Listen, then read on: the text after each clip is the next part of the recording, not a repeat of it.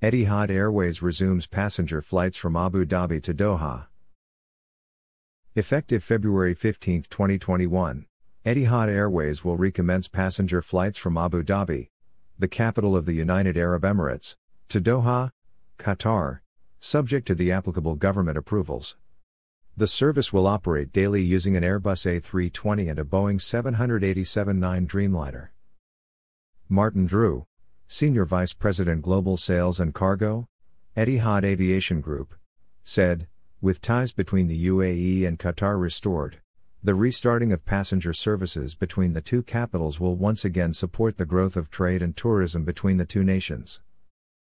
Adding a new destination to Etihad's network during the COVID-19 pandemic is another step towards the gradual expansion of normal scheduled services to more cities across the airline's global network. To give guests peace of mind and to offer an extra level of reassurance to travel, Etihad is the only airline in the world requiring 100% of its passengers to show a negative PCR test before departure and on arrival in Abu Dhabi.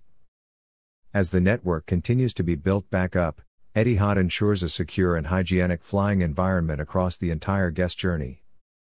Over the last few months, the airline has seized every opportunity to improve processes, including the introduction of free PCR testing for guests departing the UAE and free COVID-19 insurance for all passengers globally.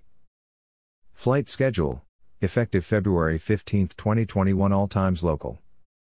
Flight departure time Abu Dhabi, arrival time Doha, flight departure time Doha, arrival time Abu Dhabi, frequency A393 9 o'clock 9:05, A394 10:30 12:45 Moan, WED, free A395 2000 hours 20:05, A396 21:25 23:42 Thu, set A397 1:30 1:35, A398 3:15 5:30 Sun.